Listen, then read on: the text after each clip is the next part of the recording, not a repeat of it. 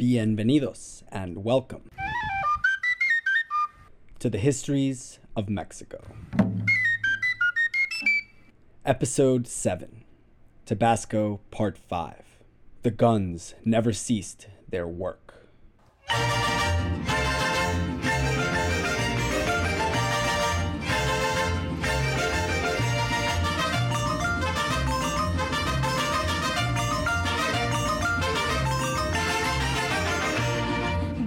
Choco, quiero zapatear sobre el Grijalva que invita a soñar. Cuántos amores sabré conquistar cuando conozca este lindo lugar. Para bailar, para gozar, es necesario saber zapatear. Quiero bailar, quiero gozar, quiero mi choco tu boca besar. Qué primor, la que baila conmigo este son. Yo no sé. We are currently enjoying the sounds of Tabascan native Dora Maria, la Chaparra de Oro, as she sings her song Sobre el Grijalva, or Along the Grijalva in English. And all rights belong to the RAC Recording Company and the Dora Maria estate. We last heard Dora Maria in episode 3, where she serenaded us with her song called Villa Hermosa. This time around, her song refers to the river and the carefree feeling its emerald waters can evoke, as well as the joyous attitudes of the people who live along its shores and have relied on its life-giving waters to survive for hundreds, if not thousands of years.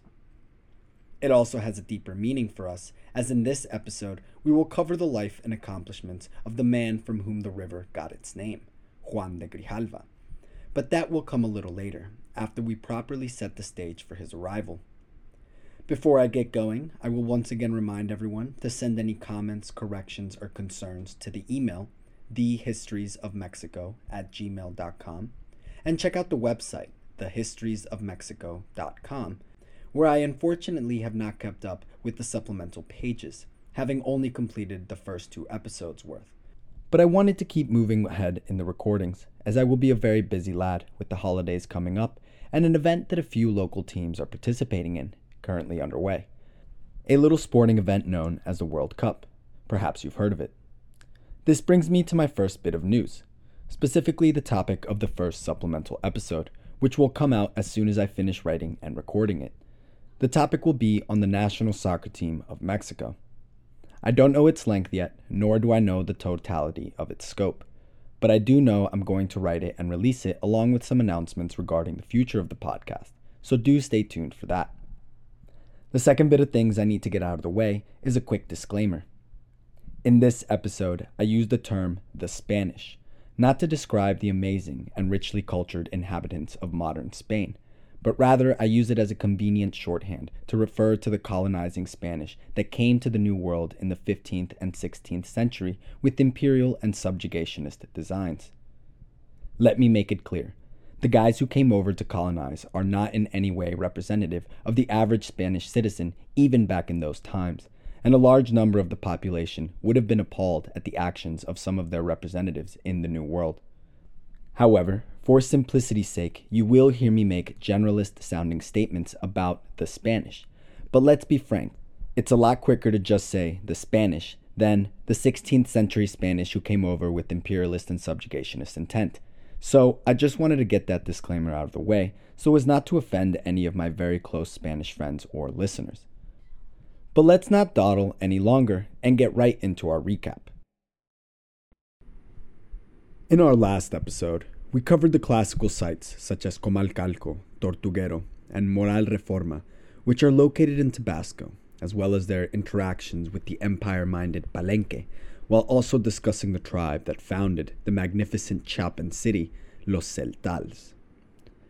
Today we will move away from the Zeltal lands in the jungled interiors of southern Tabasco and move back north as we briefly transition out of the post-classical and advance the historical narrative towards the beginning of the colonial era.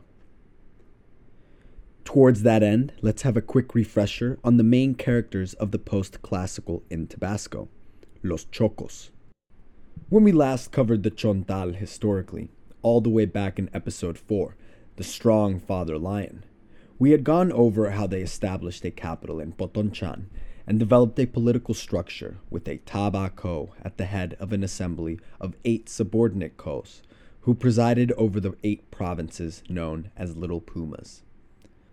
Their interactions with the migrating tribes of the Toltecs and the Tutulxihues would yield them lands in southern Campeche, which they would establish as a second Chontal administrative province, which historians believe might have been the location of the fabled Acalan.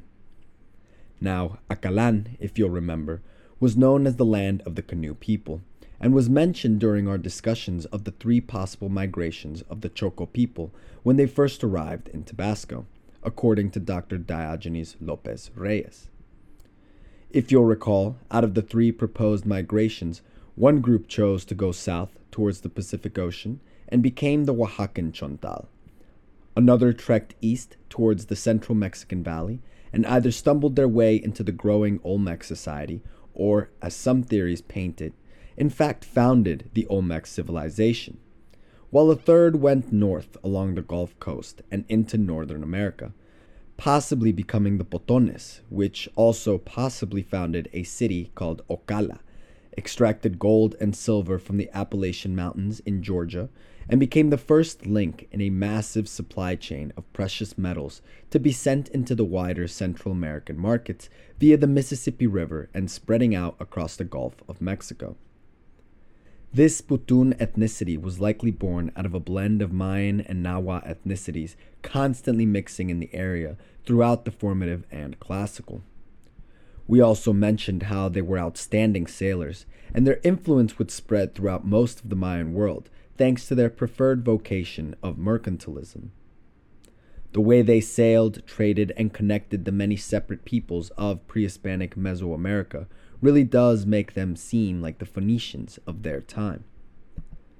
The branch of Putunes who settled in northeastern Tabasco at the site of Potonchan would be renamed as the Chontal, as we have mentioned, but the Putunes who settled into the southern Campeche lands, back then known as Chacan Putum, would maintain their Putun identification despite likely being the same peoples as the Chocos of Potonchan. All these names can get a bit confusing, so we will do this. When talking about the post-classical Chontal of Potonchan, we will use the word Chocos. When talking about the post-classical Chontal of Chacan Putum, we will use Putuns. And when talking about modern Chocos and Putuns, we will use the word Chontal. Hopefully I didn't just make everything more confusing, but the chore of untangling the maze of names and ethnic identities is just one of those joys you get from studying this historically complex topic. And so the Putunes and Chocos founded their administrative provinces, sometimes referred to as caciques. One was established in northern Tabasco, called Tabasco, or Our Lord of the Eight Tigers, and its capital in Potonchan. The second in Chacan Putum, called Acalan, land of the canoe people, with its capital most likely called Itzamacanac, a city which archaeologists believe is located at the modern-day site of El Tigre in southern Campeche. These sites would maintain close contact with each other, and the Putunes would constantly be migrating between these two population centers via the jungle and river routes they established for these very purposes. Despite its status as a Putun capital, Itzamacanac was too far from the waterways to become a major player in the regional trade and politics, though it still held a status of importance to the Putun people themselves. We will discuss the archaeological site, El Tigre, that still stands to this day when we get to Campeche. However, a city that we previously brushed over during the discussions of the classical sites will now be given a bit more context, as it truly flourished as a Chontal waypoint utilized by the Putunes in Itzamacanac and the Chocos in Potonchan to both control the local trade through the rivers that flowed through its lands and keep constant communication with one another. The brushed over site of Jonuta, spelled with an X, was actually called Jonuchta by the native Putuns with two possible meanings. The first is place where the jonotes abound, with the word jonote coming from the sound of jono, being related to the word for a certain type of plant called shono, which grows abundantly in this region. Or it could also be translated as place of the five great lords, which instead might be a reference to the vital commercial function this site served as a waypoint between the two greater Chontal provinces. As such, it is believed a conference was held in Honochta between 5 powerful Mayan rulers of the surrounding area, who would possibly meet to resolve any trade disagreements or disputes, establish market prices, or simply reaffirm whatever commitments they may have made to one another in the past. Its splendor had begun to wane by the time the Spanish arrived, however, and its next phase of occupation would be dictated by the constant pirate attacks that plagued the Gulf Coast of Mexico, and any population centers unfortunate enough to be within striking distance of the rivers that led into the interior. Similar to how the Vikings utilized England's many rivers to navigate around the feeble naval defenses and terrorize the unassuming locals during the late 8th century, so too would English pirates utilize the watery highways of Mexico to exact terrible raids on the unassuming locals, who were sorely underprepared to deal with gunpowder weaponry.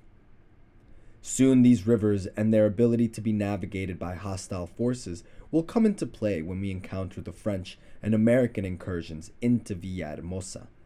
But, for now, let's stick to our relative time period and circle back to these hostile river campaigns when the narrative catches up to the events. As we move north away from Acalan capital Itzamacanac and continue past Honuchta, we arrive back at Potonchan, which sat at the mouth of the confluence of the Grijalva and Usumacinta rivers as they feed into the Gulf of Mexico. It would prove to be a massively important naval and mercantile port, which allowed the Chocos to control the commerce of the entire Yucatan Peninsula, including the highlands of El Petén in Guatemala. We also mentioned how Potonchan exacted tribute from 8 smaller provinces, each province filled with smaller villages, towns, and hamlets that all contributed money, resources, and men to the great Choco capital. We get one of the best descriptions of the great city from the royal historian of Spain, Pedro Martir Angleria, a man we don't have time to discuss here, but is a wealth of knowledge concerning the history of the Spanish Empire during the 14th and 15th centuries. He described the city shortly before his death in 1526 as, quote, "There exists a grand city existing along the edge of the river Tabasco, so grand and important that it cannot be calculated. It extended lapping the coast for 500,000 steps and has 25,000 houses interspersed with gardens that are richly fabricated with stone and lime, in which the industry and art of the architects stands out admirably." End quote. We will discuss Potonchan a bit later when the Spanish managed to walk along its ancient streets, but the geographical location of the actual city has eluded archaeologists for centuries. The general area has been narrowed down to the jungles and swamps surrounding the current city of Frontera. However, the exact placement of the site where Juan de Grijalva would be welcomed and Hernán Cortés would welcome himself is still not certain. A number of smaller sites have been proposed, such as San Ramón, El Pájaro, and Allende. All sites we did not cover due to their small size and relatively low number of visible structures. What was discovered was a large number of ceramic pieces, and through the forensic examination of these ceramics, a clearer picture is being formed. Not all ceramics are created equal, and the seemingly subtle differences in color, design, and sedimentary composition of the clay itself has left us an archaeological paper trail, or clay trail, with which we can utilize to track the development of cultural distinctions and markers. By utilizing this ceramic record, researchers have been able to identify these 3 sites as the most likely to have been the actual site of Potonchan itself, or part of a vast network of communities that constituted the Great Choco City. The constant shifting of the Grijalva River Delta has rendered this an even more challenging endeavor, as the geography of the region is susceptible to considerable changes that alter the landscape in ways that make it hard to rely on the 500-year-old accounts of long-dead European explorers. Despite these archaeological challenges, the hunt continues for the famous city of Potonchan, which we will revisit later on in the episode. But it is now time to shift our attention to the new arrivals in the region. For a while, the Chocos didn't know it. By 1518, they had lived their last year in the post-classical. For with the arrival of Cortés in 1519, the post-classical period would officially come to a close, and the colonial would take its first tentative steps into the historical record. Now, before we get into all that fun talk of civilization crashing and colonizing, let's focus on the first fateful meetings between the Spanish and indigenous Maya living in the Yucatan. Before we get there, we need to jump back even further to the discovery of the Americas on the 12th of October, 1492, when Christopher Columbus, or Cristobal Colón in Spanish, sailed the ocean blue with the blessing or indifference, depending on who you ask, of the Spanish crown. Upon arriving, he promptly went on to discover, then claim in the name of the Spanish Empire, the island of Hispaniola, modern-day Haiti, at a small bay called Mole San Nicolas. After taking a good look around and noticing a considerable lack of modern weaponry, he proceeded to enslave or kill as many natives as he could get his grubby hands on. His son, Don Diego Colón, would take up the mantle of his late father and be installed as governor of Santo Domingo, which is the modern-day country of the Dominican Republic. He would also be given the status as Viceroy of the West Indies, with the Viceroy just being a fancy name for the administrative head of a large geographical region, such as the Caribbean islands, which the Spanish thought was India, so they named it the West Indies. In 1511, Don Diego Colón would send his captain and right-hand man, Don Diego de Velázquez y Davila, to complete the conquest and pacification of the island of Cuba, as well as pacifying the native Taino that inconveniently inhabited it. This task Velázquez managed to complete in 2 months, and by January 1512, Velázquez had captured the Taino leader, Hatuey, and began gifting his generals and captains with lands taken from the locals. Hatuey himself was a very interesting figure, and upon his eventual capture he was tied to a stake and given the choice between conversion or incineration. Hatuey opted to face the fire, reportedly because he did not wish to see his hated captors in the Catholic afterlife when he died. Gotta hand it to the guy. He sure knew how to make an exit. The list of men Velázquez would hand lands to is a who's who of the various conquistadors who would soon conquer and own most of Latin America.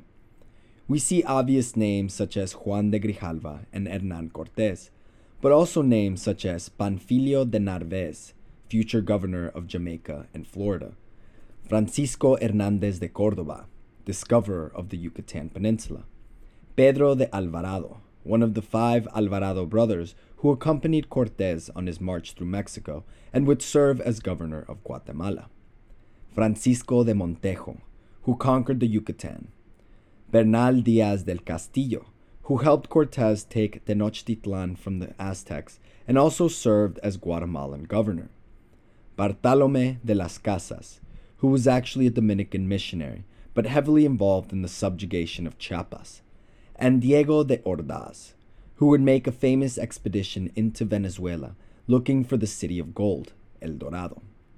And these are just some of the ones present during the conquest of Cuba.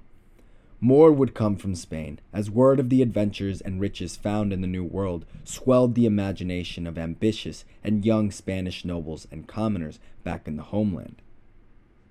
All these men would make their start here, in Cuba, under the tutelage of Don Diego de Velázquez, who we will sometimes refer to as just Velázquez.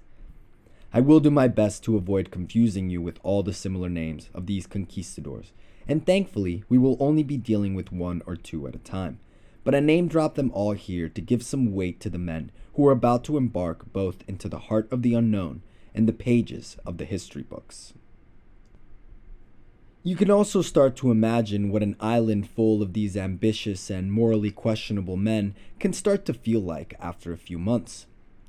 Many of these men had moved to Cuba from the colony of Castilla del Oro, now modern-day Tierra Firme in present-day Panama, and its governor Pedro Arias de Avila, also known as Pedrarias.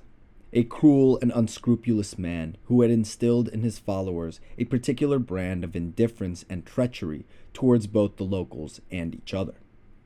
Among these men under Pedrarias was a soldier turned chronicler named Bernal Diaz del Castillo, from whom we get some of the best first-hand accounts of these early exploratory days. Within his accounts, he mentions how the men started to get restless in Panama, since most of the available land had already been taken, and, quote, there was nothing to conquer, and that everything was peaceful, that Vasco Núñez de Balboa, Pedrarias' son-in-law, had conquered it all, end quote. Bernal Diaz goes on to mention how 110 Spaniards, including himself, who had all waited for around 3 years, finally requested leave to travel to the island of Cuba and try their fortunes there, a request which Pedrarias immediately granted, no doubt eager to see these increasingly disgruntled men become someone else's problem. Many of these men were given lands when arriving in Cuba. However, there was a considerable shortage of natives to go around to perform the slavery bit of the arrangement. And so, many of these conquistadors, Bernal Diaz de Castillo among them, began pitching a new expedition to aggressively convince more natives to become free laborers, allowing the Spaniards who owned them to be elevated into hacenderos, or landed men with slaves to work their plantations or other exploitative industries. You know, the Spanish Dream. Velázquez would soon realize, much like Pedrarias before him, that he could not expect his glory-hungry men to sit around idly for long if he wanted to keep both his power and his life. And so he agreed to the proposed expedition under the condition that the expedition start with the islands of Guanajes, a set of islets that rest between Cuba and Honduras, but also expressed to the captain his actual intention of filling the boats with a cargo full of Indians to serve as slaves. Now, it is important to understand just how risky this all was on behalf of Velázquez, for while he was governor of Cuba, he still had a boss, namely the man who gave him the job in the first place, Don Diego Colón, son of Christopher Columbus. Technically, Velázquez did not have the titles or royal mandates to establish settlements. That could only be done by the viceroy. All he could do was engage in rescue operations until given further approval. And so Velázquez would claim all the missions he launched were done in order to rescue some nameless castaway that was never recovered, and hoped no one would look too hard at the books. Of these expeditions sent towards the Mexican mainland, we will discuss 2 in this episode and save the 3rd for next time. But make no mistake, there were constantly ships leaving Caribbean and Central American ports in search of new lands to claim either legally or illegally.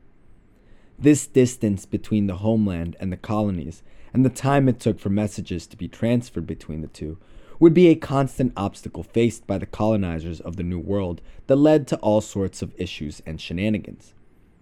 They would constantly be waiting for orders from the crown, only to receive ones they did not like, or orders that went against the realities of things on the ground. Perhaps this will all call for a supplemental episode exploring the very interesting and drama-filled life of Don Diego de Velázquez and other early New World governors and the challenges they faced. Velázquez, for his part, gives off some major mob boss vibes, and indeed his life will be filled with danger, plotting, and more than one close brush with death at the hands of an ambitious coup. His initial support of, then later conflicts with, Hernán Cortés, both in the field and in the legal courts of Spain, are also highly interesting episodes in history, which we will cover when we get to the conquest of Mexico. Yes, the life of Don Diego Velázquez, warlord of Cuba and the Caribbean, will definitely require a revisit. In this episode, however, we will focus instead on the adventures of his subordinates, Hernández de Córdoba and Juan de Grijalva, from whom we get the name for the Emerald River that flows through the capital and waters the Chontalpa region. Grijalva's expedition comes a little later, so let's first start off with the ill-fated Córdoba expedition and how it set the stage for the later arrival of Grijalva in Tabasco. The expedition proposed by the discontented Spanish conquistadors who traveled from Panama including chronicler Bernal Diaz del Castillo, would set out from the port of Havana on February 8, 1517. 2 warships escorted by a brigantine, essentially a mini-warship, left port crewed by around 110 men, and captained by Hernandez de Córdoba, who Bernal says was given command due to his noble birth and wealth, being an hidalgo, basically a title of nobility or gentry, which probably originated from the term hijo de algo, or son of something, a title typically reserved for someone coming from status and means. They sailed along the coast of Cuba for 12 days, and on the 20th of February ventured out into the open seas, leaving the Cape of San Antonio, the westernmost tip of Cuba. Once out at sea, the men met their first obstacle, the weather. 2 full days and nights of a terrible storm nearly ended the entire voyage right then and there, according to Bernal, who would write about his journey some 50 years later from the safety of his dry and warm home in Spain.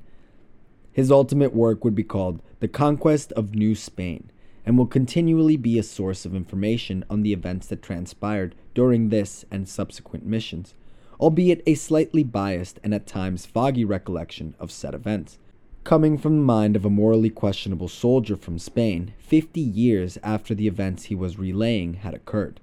So keep your grains of salt at hand. We know Bernal is not the most reliable narrator, giving the reasoning he provides for their initial voyage from Cuba. In his chronicle, he very clearly states that upon pitching the idea to Velázquez and receiving his condition of filling ships with slaves, Bernal claims he immediately denied this, writing, quote, "We responded to him that what he said was not the command of God nor king, to make free men into slaves." An answer which must have impressed the Cuban warlord so much that he agreed to help fund the voyage anyway, out of a deep respect for Bernal and his men's piety.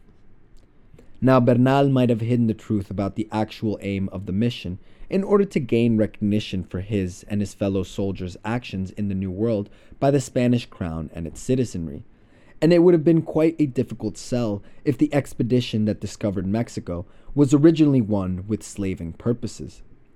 But make no mistake, this expedition absolutely had the trappings of a slaving expedition. The men were explicitly told by Velázquez not to return until they had filled the cargo holds with people, and we know he desperately needed more slaves to give to his increasingly restless men. How could any of them have foreseen that this particular voyage would become so historically significant and set off a whole new phase in the exploration of the Americas? Surely, the minds of Bernal and his fellow men were far from the royal family and average Spanish citizen when they embarked on February 8th. And so, despite having no compunction with the enslavement of indigenous men, women, and children, so long as they helped him become a hacendero, Bernal would try to paint over these darker intentions years later, when he began to put his memories down on paper and realized that he might be judged by the eyes of history. Velázquez would also send along a veedor, or overseer, a specific position within the conquistador ranks which reported directly back to the Spanish crown with administrative and fiscal reports, such as how much treasure was being gathered by the expeditions in order to allocate the proper fifth, known as the quinto real, or the royal fifth, a practice by which 20% of all treasure seized in the New World would be destined for the Spanish royal treasury. The inclusion of this overseer makes it pretty clear that the Spanish expected to find some new lands, and thus needed an overseer to declare the intentions of the explorers to the Indians, according to the legal requisites of fair engagement. That's right. The Spanish had a rule on the books that they had to read a proclamation of intent to the natives long before attacking them, in order to legalize the acquisition of any property. A very tough ask when you don't speak the native language, and the person you're proclaiming to isn't very much interested in hearing you as they are in filling you with spears and arrows. This was all done in order to legalize the aggression in face of possible future investigations, but again, the lack of translation would render this practice untenable at best. However, Cortés was famously scrupulous with this formal requirement, always assuring he was adhering to the law even when he was blatantly breaking it, a sign of the political sharpness and foresightedness Cortés possessed. This manipulation of perception is very reminiscent of the way Julius Caesar justified his invasion of Gaul to the Roman Senate back in the 1st century BCE. A similarity we will explore a bit more when we dive into the discussions of Cortés. These adherences to legal precedent would serve the Spanish conqueror greatly in the power struggles he would inevitably face with Velázquez over the question of who would become supreme leader of the newly established super territory of Nueva España. Regardless of Bernal's apparent whitewashing of the expedition's original intentions, contemporary sources all support the quite obvious conclusion behind the mission and don't seem to be as evasive on the topic. A constable in Spanish-controlled Veracruz, writing back to Charles V in Spain, would claim the voyage was made to obtain services from them, that is, the natives. And Bartolomé de las Casas, a Spanish friar who also wrote on the discoveries made in the New World during his life, likewise confirms that the original intent was to kidnap and enslave Indians, but that this plan may have also been expanded to include exploration, again noting the attachment of an overseer to the expedition. Back at sea, Huracan finally showed the Spanish pity, and after 2 days of violently unpleasant weather, they enjoyed several weeks of calm waters. They eventually spotted land on the 21st day of their journey and became the first Europeans to witness a large population center in Mesoamerica. Now, during this time, the Spanish had a funny habit of referring to anything developed or technologically advanced not made by Christian hands as Muslim, given the relatively recent end of the Reconquista, which had pitted the two religions against one another in a fight to the death over control of the Iberian Peninsula. Because of this, the Spanish on the Córdoba expedition named this city they saw as El Gran Cairo, or the Grand Cairo, due to the pyramids and other religious buildings they saw, which they labeled as mezquitas, Spanish for mosques. Here, one would not be blamed for labeling this moment as the discovery of the Yucatan and Mexico. However, that designation is not entirely accurate, and comes with a big old asterisk. You see, in 1511, a boat from the fleet of Spanish explorer Diego de Niceos, leaving from Panama en route to Hispaniola, wrecked near the coast of the Yucatan. Two lucky survivors, Jerónimo de Aguilar and Gonzalo Guerrero, managed to make it onto the shore and had been living in Quintana Roo this entire time. These two sailors unwittingly became the technically first Europeans to see Mexico. However, the debate is still going on as to who should be credited with its discovery, hence the asterisk next to Hernández de Córdoba's initial voyage. Jerónimo and Gonzalo did arrive first, if only by accident. Yet despite this, most academics keep the credit with Hernández, who actually had a mandate and intention of exploration and discovery, given the inclusion of an overseer on his voyage. And so Hernández de Córdoba is considered the European to have discovered Mexico. A round of applause to Hernández for his contribution to history. The story of Gonzalo Guerrero and Jerónimo de Aguilar, however, is a fascinating tale on its own. I will quickly go over the SparkNotes version, but both these guys lived drastically different experiences during their time in Mexico, and both the priest and the warrior deserve at least a quick digression into their adventures.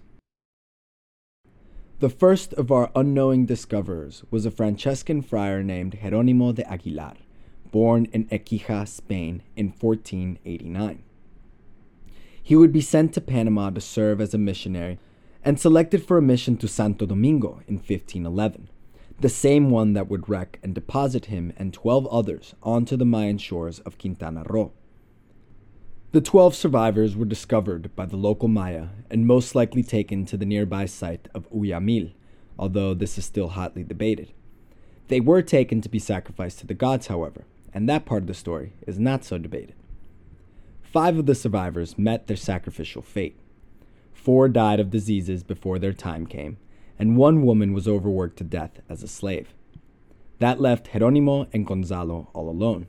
But together they planned a successful escape, and fortune, smiling on them, landed in the lap of another Mayan tribe said to inhabit the site of Zamanha, led by a man named Zamanzana, who hated the tribe they had just escaped from. This seemed like a lucky break, as rather than kill them, Zamanzana opted to just enslave them, but did begin teaching the two men the Mayan language.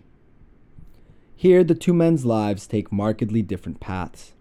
Geronimo, being a man of faith, rejected the natives' attempts to Mayanize him and constantly held on to his beliefs, refusing the offers of women made to him by the chief, and even retained his Book of Hours, a kind of decorated prayer book that also helped structure time for the reader, tracking the days and years.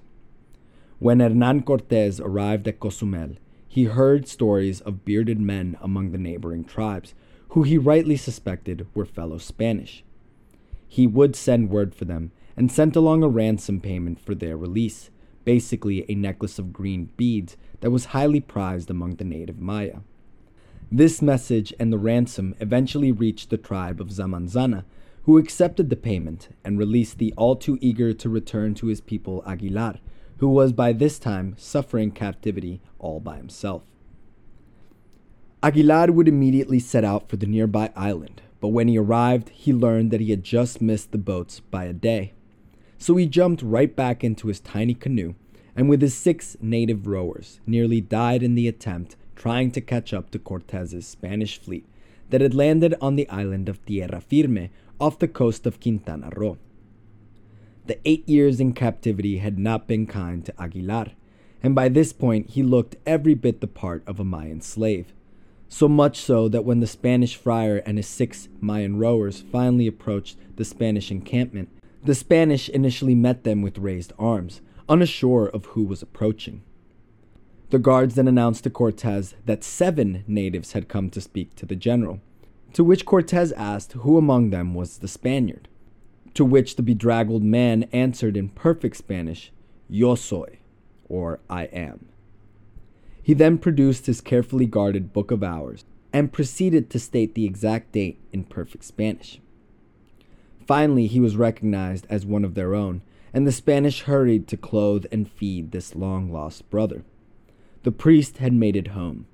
He would go on to accompany Cortés on the entrada or conquest of Tenochtitlan, the Aztec capital, and after the conquest would settle down as a citizen of Mexico City and be given lands befitting his great service to the crown. He would die in 1536, and his home would become the site of the first printing press in Mexico. No doubt one of the first topics discussed between the newly rescued Jerónimo de Aguilar and the Spanish general Cortés would be to inquire about the fate of his fellow survivors, if there were any left. Aguilar would solemnly describe his initial shipwreck and the tragedies that befell his fellows, but also describe the other man who survived the experience, Gonzalo Guerrero, the warrior.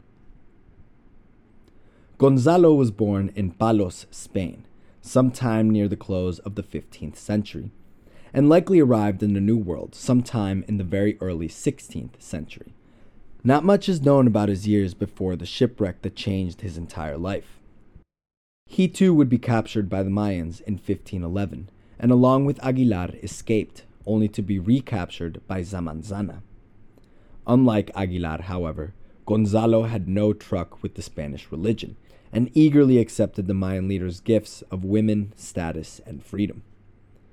Guerrero means warrior in Spanish, and true to his namesake, Gonzalo began distinguishing himself as a strong warrior, so much so that by 1514 he was sent to the court of Nachan Khan, the Halak Uinik, or governor of Chetumal, the Mayan province found in southern Quintana Roo, which we mentioned is believed to have been founded by the Itza Maya who migrated there from Chichen Itza sometime around 900 CE, near the date of the Mayan collapse. Here, Guerrero is thought to have excelled as both a warrior and commander of men, and would actually serve under the Mayan forces sent to fight against both the Córdoba and Grijalva landings of 1517 and 1518 respectively. Guerrero did so well during his time in Chetumal that he was given the hand of a Mayan woman named Zazil Ha, who some say was the daughter of Nachan Khan, the Chetumal leader. But whatever her status, their children are widely considered to be the first mestizo children born in the New World.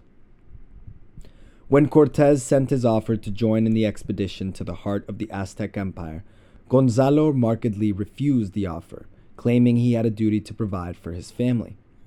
Cortés countered by giving the Mayan captain leave to bring his family with him, but again Gonzalo refused, this time claiming he had a duty to provide for his lord, as Gonzalo still considered himself a servant to the mighty indigenous leader that had released him from his chains. By this time, Gonzalo had drunk heavily from the pozol-flavored Kool-Aid and had fully converted to both Mayan polytheism and culture. He would continue to fight against the Spanish in the name of his adopted Mayan people and engage the Spanish during various incursions they launched against the Yucatec natives in Quintana Roo and Honduras.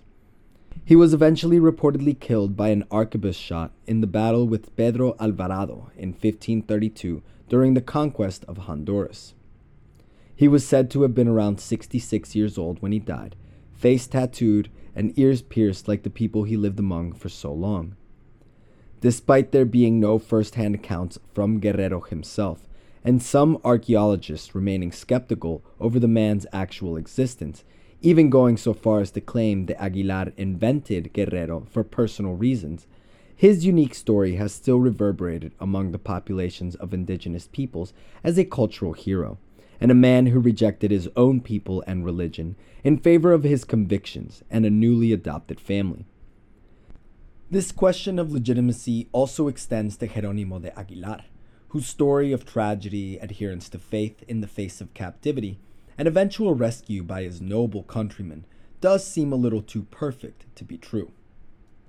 Not only is his unshakable faith something to narrow our eyes at, but the fact that he was allowed to keep his religious text for 8 years through captivity has me equally skeptical. I am not saying it's outside of the realm of possibility, just very convenient. The question would then be, why would anyone make these accounts up? And I think the answer has more to do with the legality of Cortés's voyage than anything else. Remember, neither Velázquez nor Cortés held the authority to declare an expedition to conquer anything without explicit permission from the viceroy. The only thing they could legally do was launch rescue operations. But who wants to wait for that stuffy old man all the way back in Spain to agree when the gold is just over the water, begging to be discovered? All of a sudden, oh look, it's Jerónimo de Aguilar and Gonzalo Guerrero, 2 lost Spaniards in desperate need of rescue. This gave Cortés all the legal cover he needed to confidently move forward with his expedition, claiming he was looking for more survivors. Fascinating though they may be, we must move on from the possibly invented adventures of the priest and the warrior, but both will still make some appearances in our future stories. Jumping back into our narrative, the Córdoba expedition had just labeled the newly discovered city as El Gran Cairo, but the land Hernández found was markedly not Muslim and certainly not Cairo. Instead, it seems they landed near the modern-day Cabo Catoche, or Cape Catoche, on the northernmost point of the Yucatan Peninsula, approximately 240 kilometers or 150 miles east of Cuba. This cape lies in the municipality of Isla Mujeres and is about 53 kilometers or 33 miles north of Cancun. The International Hydrographic Organization has designated this as the official division point between the Gulf of Mexico to the west and the Caribbean Sea to the east. The naming of Cape Catoche, along with the entire Yucatan Peninsula for that matter, is another subject of academic debate we will cover in just a moment. The Spanish would approach the shores of Mexico on March 4th, 1517, and were greeted by 10 large canoes called pirogues. But no, the Maya did not float up to the Spanish on giant Polish dumplings, but rather pirogues is a French word for any small boat, canoe, or dugout used primarily by the native peoples, with the Maya utilizing both oars and sails to navigate through the water. Communicating primarily by signs, the first interpreters, Julian and Melchior, were requisitioned on this voyage. The Indians, according to Bernal, were, quote, always with smiling faces and every appearance of friendliness, end quote. They told the Spanish to await the next day, when more pirogues would come to bring them to shore and meet their rulers. Indeed, the next day came, and more pirogues arrived, bearing gifts of strings of green beads, providing Hernandez with one of the few peaceful contacts between Spanish and Indian he would experience. Gestures which even now were possibly being faked by the Mayans. From these contacts we have the birth of the toponyms for Yucatan and Catoche, whose origins are perhaps too hilarious to be true, but worth retelling anyway. The story goes that upon landing the pirogues and setting off on foot, the Mayans told the Spanish, Cones Catoche, which means come to our houses in Yucatec. So the Spanish named the settlement and cape where they landed Catoche. Along the way, the Spaniards asked the Mayans for the name of the island they had just discovered, still thinking Mexico was just an island, to which the natives supposedly replied with the very confused Yucatan, meaning, I don't understand what you said. And so the Spanish named the whole peninsula Yucatan. Cue audience laugh track. Now, as stated, the validity of these etymological origins are still hotly debated, but that hasn't stopped countless trivia nights from keeping the Yucatan means I don't understand what you said question and answer, and never looking back. The friar Diego de Landa, a particularly destructive friar who burned many indigenous texts and idols in the name of the Catholic Church, but is another of our primary sources who wrote extensively on the conquest of Mesoamerica, would confirm that Catoche derives from Cotoche, meaning our houses or our homeland, so at least that etymology somewhat checks out. Yucatan, however, is harder to verify, as Landa did not confirm its translation, and a conflicting account is given by Bernal Diaz del Castillo, in which another comedic misunderstanding over the word for bread resulted in the word for cassava in Spanish, yuca, being combined with the Mayan word for bread, tlati, which the Spanish mashed together to falsely deduce the name of the island as Yucatan. But this Bernal account is again contradicted by another important chronicler named Fray Toribio de Benavento, who was given the name Motolina by the natives and was one of the famous 12 Apostles of Mexico, a group of religious figures who were instrumental in the pacification and conversion of the native populations. These guys will get their own deep dive in another episode, but for now, Motolinia stands as the first narrator to publish the I don't understand what you said story, and this would be the official version of events adopted by the historians back in Spain. And so the story stuck. But its validity remains in question. In 16th century Yucatec, there is no clear cognate for Yucatan, although tan or tan is a common Mayan root for language or speech. Further connection may be seen with the Chontal word we are all too familiar with, Yocotan, which you'll recall means true speech in the Yocotano language. This anecdote is far too appealing to go away, however, and similar to the apocryphal etymology for the word kangaroo, coming from an Aboriginal Australian's expression for I don't understand the question, it seems these explanations are here to stay, regardless of whether they are true or not. However the land of Yucatan got its name, the Spanish were escorted onto its shores by the native Mayas aboard their pirogues on March 5, 1517, and everything still seemed to be going according to plan. But a few hairs might have begun creeping up on the backs of some of the men as they approached a shore full to the brim with natives. Despite these initial warning signs, the men landed armed only with, quote, 15 crossbows and 10 muskets, end quote, according to Bernal. Everything seemed in order as the men started walking towards the city, which they had dubbed El Gran Cairo, but which modern archaeologists confidently propose might have been the Mayan city of Ecab, on the northernmost tip of the state of Quintana Roo. As the Spanish entered the city, the Mayan chief, or cacique, as the Spanish referred to them, finally dropped the ruse and launched his ambush, attacking with hundreds of indigenous warriors armed with spears, bucklers, slings, bows and arrows, and all wearing cotton armor. This initial attack surprised the Spanish, and 2 of their numbers died immediately in the initial assault. The story of the Córdoba expedition could have ended right then and there, had it not been for the Spanish arms, which frightened the native warriors away, who had never encountered such a loud and terrible weapon that sounded much like thunder cracking in the sky, giving the Spanish the precious time and space they needed to re-embark their ships and hightail it the heck out of there. We know from our previous discussions on indigenous religion and mythology that Huracan was one of the most feared gods due to his control of both storms and the elements of thunder and lightning. With this understanding, we can imagine that guns and cannons could not have been easy weapons to fight against for the highly superstitious Mayans. Now, from this Spanish account, it is easy to imagine how the treacherous Maya were plotting their ambush since the day before, and eagerly going over how they were going to best kill and torture these strangers. With fake smiles and evil intentions, the hapless Spanish were treated poorly by the mean cacique and his warriors, who cowardly attacked the men without provocation and were only held back by the weapons the Spanish bravely brought to defend themselves.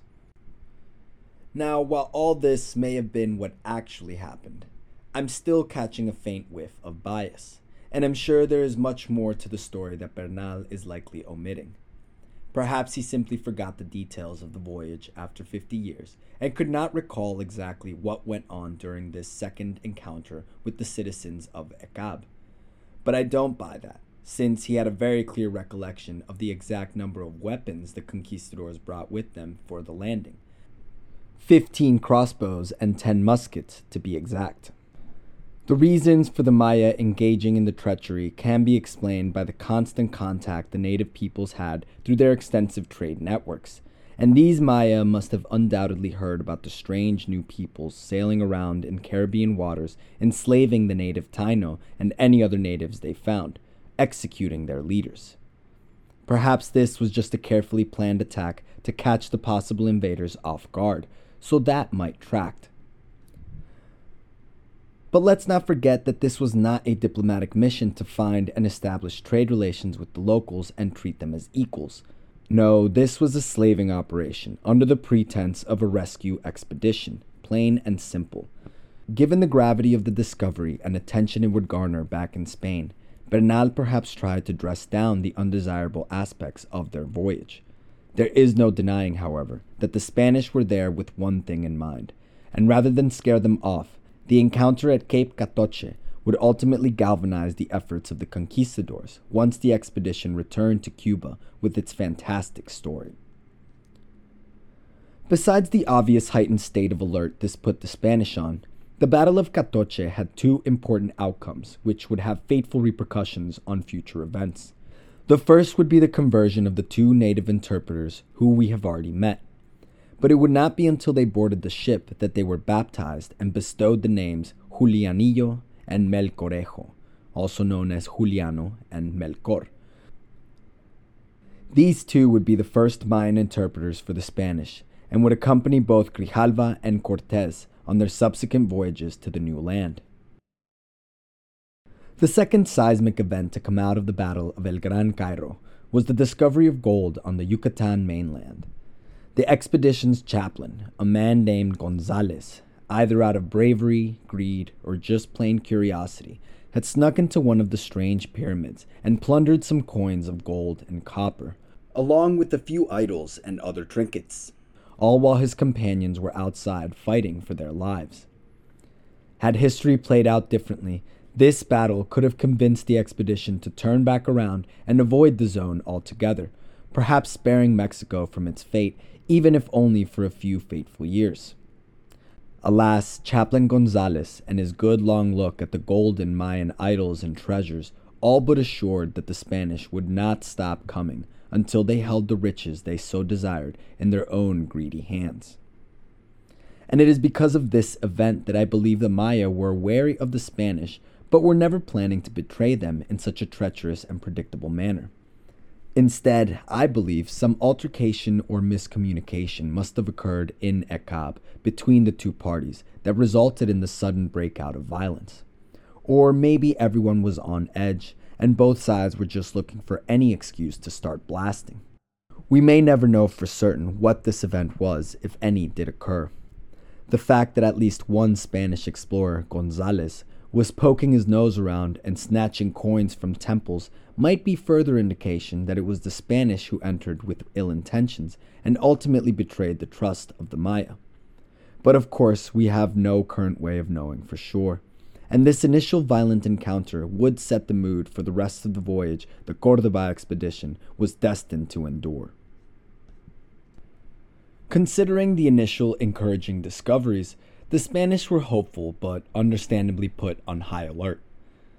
The lead navigator of the mission, the highly experienced Antón de Alaminos, had sailed to the Americas on the second voyage of Christopher Columbus in 1493 CE, so he was a bit of a celebrity among the conquistadors.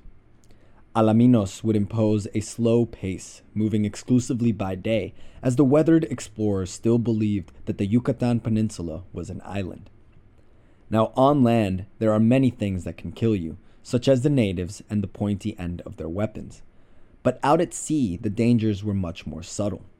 There was always the threat of a storm, but the real foe the Córdoba expedition would face, when they were not facing down hordes of native warriors, was thirst.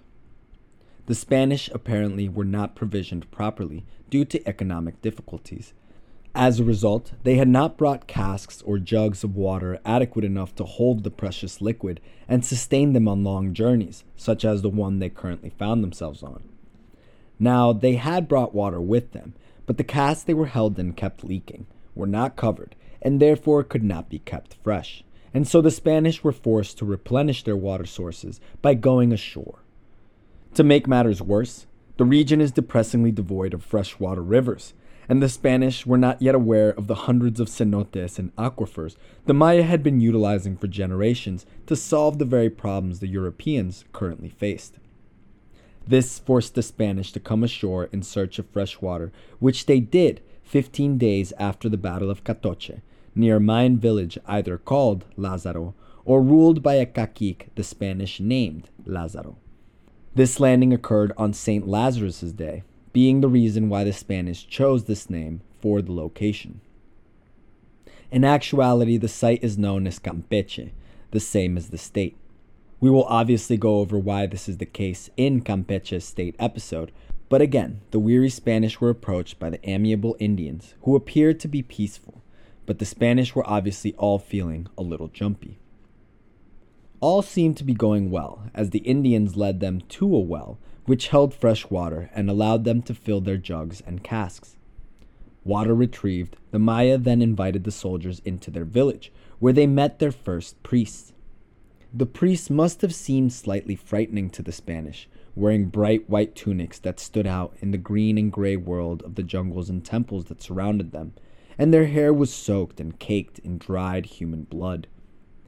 The priests perhaps saw in the Spanish something that angered them, for as soon as they appeared, the pleasantries were dropped, and the warriors were ordered to begin burning some dry reeds they had gathered at the center of the square.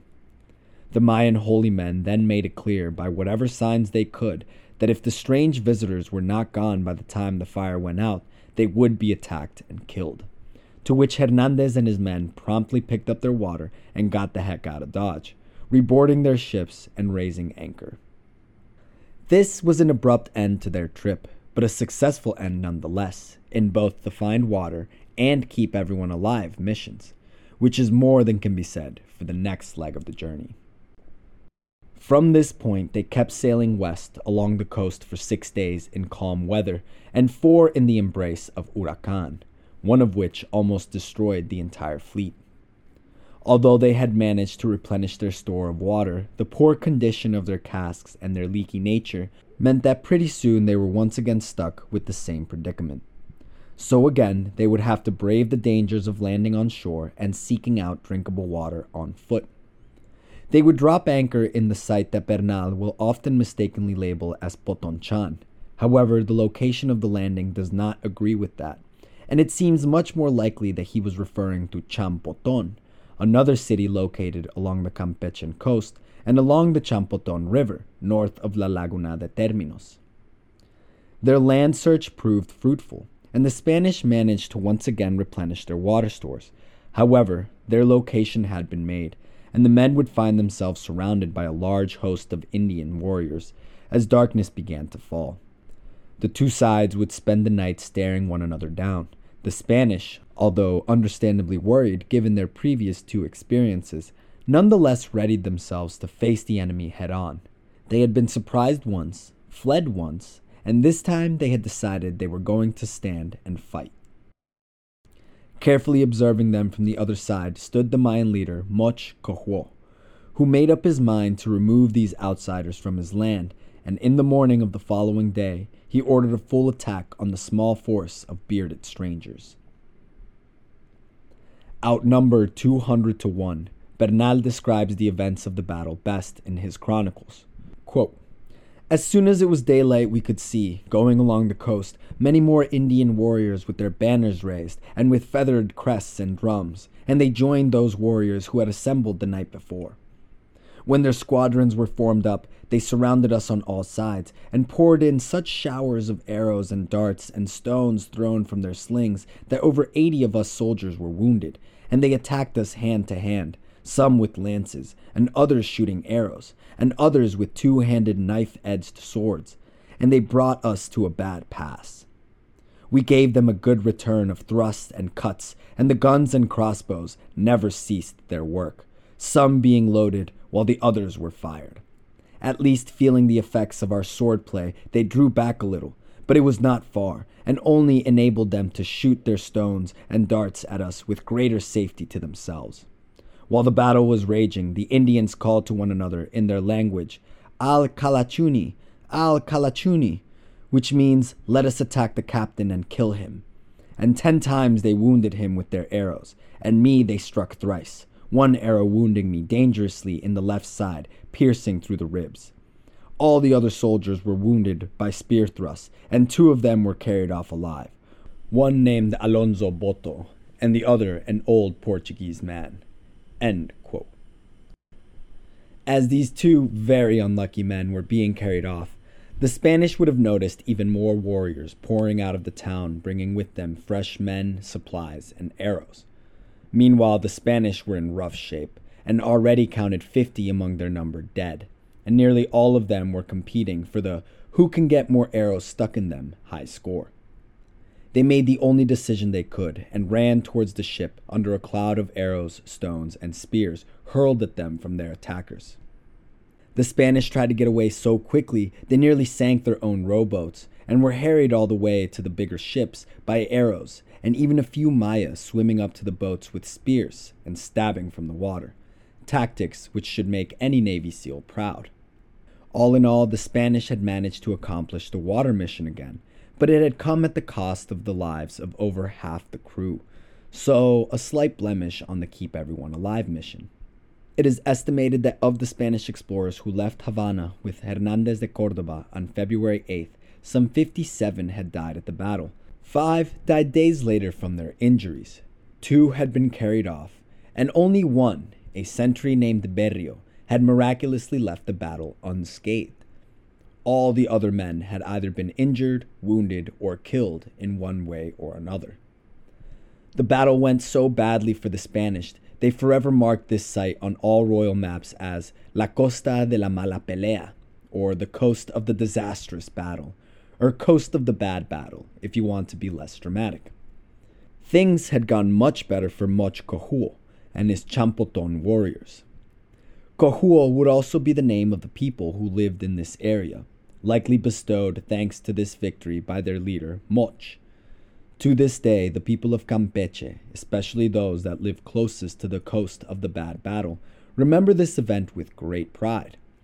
In the history of Spanish versus natives, these early victories would be some of the few that were won by the side of the natives, and so are celebrated among the indigenous communities. These would be some of the last battles won in favor of the Maya, although at the time they didn't know it. So for the moment, they fell back into their cities and towns to celebrate their smashing victory, tragically unaware that their years of self-governance were already numbered. The Spanish, meanwhile, argued amongst themselves as to what to do next. They had lost over half their number and were still dangerously low on supplies.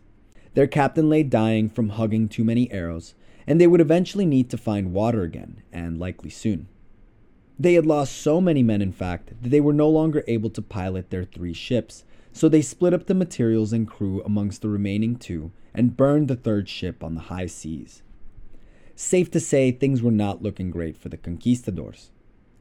They decided to turn north at the prompting of head navigator Anton de Alaminos, who suggested they land in Florida, a land which in 1513 Alaminos had visited with Ponce de Leon, the official first explorer of Florida and future governor of Puerto Rico. Upon landing, Alaminos would lead an expedition of 20 of the least banged up men left alive to find water and successfully manage to locate some, but not before they themselves were discovered and set upon by the local natives, likely a force from the nearby Calusua chiefdom, bitter rivals and eventual killers of the Floridian discoverer Ponce de Leon. Unable to secure all the fresh water they needed, they also somewhat ironically lost Berrio in the melee that ensued. Berrio, who was the only uninjured survivor from the coast of the bad battle, who had survived that terrible defeat, it seemed, only to come to Florida, be captured and carried off by the local native forces, no doubt left to suffer a terribly painful fate. The rest of the party would make it back to the ships with the water, but not before one soldier was apparently so thirsty he jumped from the warship onto the rowboat holding the casks, then proceeded to drink so much that he swelled up and died a few days later. Despite all the hardships and still dealing with the leaky hull, low rations, and some mutinous soldiers who refused to work the water pumps, the beat-up Cordoba expedition finally limped into Havana and made port sometime between the 8th and 10th of April 1517, bedraggled, defeated, and none-richer, but alive and full of fantastic stories. The sorry state of the expedition drew the ire of Velázquez back in Cuba. However, Hernández did not have to live with the disappointment for long, as he opted to die of his injuries a few days after returning to the conquistador home base, rather than live with the disappointment of his failed excursion. He would go on to be credited with the discovery of Mexico, and despite having only stopped at 3 sites, his voyage would represent a new phase in the conquest of the Americas, specifically sparking the conquest of Mexico in just one short, disastrous trip. As I stated, after the Battle of Catoche, the discovery of gold in one of the temples of the incorrectly labeled Gran Cairo would all but guarantee that the Spanish were going to keep coming, and indeed they would. However, the second expedition they decided to send out was markedly different from the first, and the aims of its captain at least lined up more with an exploratory and diplomatic mission rather than one strictly of slave gathering. And that captain was Don Diego de Velázquez's nephew, Juan de Grijalva y Cuellar. Nevertheless, of the 80 to 100 men who embarked on the nearly 2-month-long expedition, they had lost 57 to battle, 3 had been captured, 4 more died of their injuries upon returning to Cuba, including the captain, and 1 man had drank himself to death. To show for all their troubles, the expedition had come back with 2 translators, a handful of gold copper coins and green beads, a variety of idols and other trinkets found within the temple, casks of dirty water, and a collection of amazing stories. The soldiers had put all their resources into the voyage and had come back with absolutely nothing to show for it.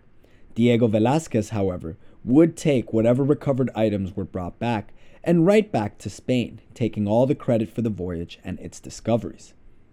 The gold idols were so well crafted and different from anything the Europeans had ever seen that they believed they belonged to the Gentiles or Jews, whom the Roman emperors Titus and Vespasian had turned out of Jerusalem and sent to sea. These might represent the earliest moments where the idea of a transcontinental people coming to the Americas in order to establish the native cultures, much like Wotan from the previous episode, started to materialize. The discovery of the idols would also grip the imaginations of the intellectuals who resided on the Cuban island.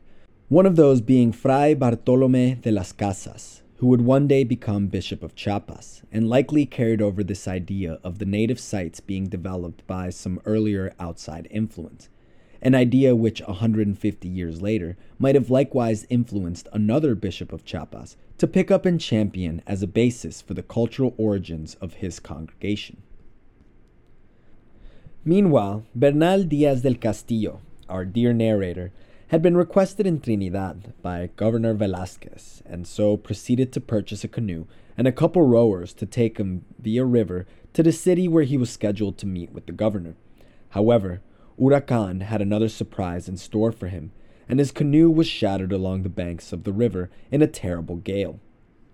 Having initially taken off their clothes to reduce the drag on the boat, the men, now cold, wet, and naked, had to trek for 2 days through the jungle and rocky ground, which cut them all along their bodies. Finally, they arrived at a village called Yaguarama, which belonged to a fellow chronicler, Fray Bartolomé de las Casas, who we just spoke about, and the travelers were clothed, fed, and sent along their way to Trinidad, which they finally arrived the following day. Upon arrival, Bernal was received by Governor Velázquez, who was already planning the logistics of another voyage, having by now received the interpreters and plundered idols, which no doubt had set his imagination ablaze. Velázquez had apparently already asked the natives if they had gold mines in their lands, to which the Mayans had replied yes. However, this must have been a misunderstanding, as there are few gold mines in Yucatan, and instead they were likely referring to the mines in North America, such as the ones in the Appalachian Mountains being mined by the Potones. Bernal tells of an amusing exchange between the two men. Quote, "When I went to pay my respects to him, that is Velázquez, for we were kinsmen, he joked with me, and going from one subject to another, asked me if I was well enough to return to Yucatan, and I laughed, asking him who gave him the name for Yucatan, for in that country it was not so called. And he replied, 'The Indians you brought back with you call it so.' So I told him, 'You had better call it the land where half the soldiers who went there were killed, and all those who escaped death were wounded.'" End quote. As the laugh track plays out, I must admit this line is where Bernal really starts to grow on me, and made me reflect on my own prejudiced view of the conquistadors, who absolutely did terrible things, but were also human and had their own view and goals, meaning I cannot label them as all just evil men with evil intentions and call that a motivation. We here at the Histories of Mexico don't view life as black and white, so I chose to include this small piece of history as a moment where the humanity of some of the Spanish explorers shone through, despite all the pain and suffering they would also cause. But I got off track a bit there with my philosophical musings, a byproduct of my major. So let's get back to the narratives as Diego Velázquez was preparing to send his nephew, Juan de Grijalva, on a second expedition to the perceived island of Yucatan. So let's talk about young Juan and how he came to be the man selected for this all-important second voyage to Mexico. Born in 1940 in the Spanish city of Cuellar, which at the time was under the Kingdom of Castile, little is known about Juan's early childhood. But as a young boy, he gravitated towards the ships, leaving Spain for the riches and adventures of the New World. When he was old enough to enlist, he found himself attached to Panfilio de Narvaez, future governor of Jamaica and Florida, who sailed to Cuba. And in 1511, we see him participating with his uncle Diego Velázquez in the conquest, exploration, and colonization of the island. Grijalva would be given land and a number of natives to work by his powerful uncle, and he was still operating as a hacendiero when Hernández de Córdoba returned from his fatal expedition. The discovery of gold and copper had convinced both Grijalva and his uncle Velázquez that another expedition should be sent. This time, they decided to properly provision and prepare the expedition, so 4 ships were acquired, the 2 that had survived the Córdoba expedition undergoing repairs, and 2 more which Velázquez funded and built with his own money. With the stories of the first expedition flying across the island, the Spaniards who still had not received land or slaves greedily flocked to the port city of Santiago de Cuba, where the fleet was being assembled, ignoring the number of fatalities and focusing only on how good the gold would feel when rubbed between their own fingers. All in all, some 240 men would take their shot at glory and fortune with this second expedition. Juan de Grijalva was named the general captain and led the tiny fleet from the flagship called the San Sebastian. Meanwhile, command of the remaining ships would go to 3 other hidalgos, or noblemen, those being Alonso de Avila, Francisco de Montejo, and Pedro de Alvarado. Alonso de Avila will go on to support Cortés on the Aztec campaigns, but die before he was given any great honors or governorships. Francisco de Montejo would conquer the Yucatan and serve as governor of Honduras, and Pedro de Alvarado conquered Guatemala, served in Honduras, and became commander of the Order of Santiago, a prestigious religious and military order founded in Spain sometime in the 12th century. From their titles and accomplishments, you can imagine these were pure-blooded conquistadors, which was a stark difference to their commander on the expedition, Juan de Grijalva. These strong-willed noblemen did not like being told what to do, and the strength of their personalities would inevitably clash with that of the level-headed and perhaps even pacifist Grijalva. At the time, all would remain well within the conquistador ranks, but it would not be long before ambitions got too big to occupy the same spaces, and factions would begin to emerge around strong personalities such as Velázquez and Cortés, the 2 most glaring examples of this future cult of personality war that would break out in the newly conquered lands of the New World. This war was not always one fought with the sword and cannon, but more often with the pen and ink, through whispers of coups and mutinies. The support of these various local hidalgos running around, claiming lands for themselves and leading battalions of men, would carry heavy weight back in Spain in regards to the official decisions that were coming back from the royal court concerning the administration of the newly won lands. But all this is for another time, for right now, everyone was on the same side. The preparations this time would take over a year, but eventually on April the 8th, 1518, the fleet was ready to leave the port of Matanzas, sailing along the Cuban coast and into Mexican waters. Their first discovery would be the sighting of the island of Cozumel on the 3rd of May, which they named Santa Cruz de Puerta Latina. Cozumel was a Mayan-held island which had its own native populations and cities that traded extensively with the mainland. We will revisit Cozumel in the Quintana Roo episodes, but this is the first mention of it in European records. Experienced navigator Anton Alaminos had once again been selected for the expedition, and he still believed the Yucatan to be an island, so he named the peninsula Isla Rica, a name which has obviously not stuck.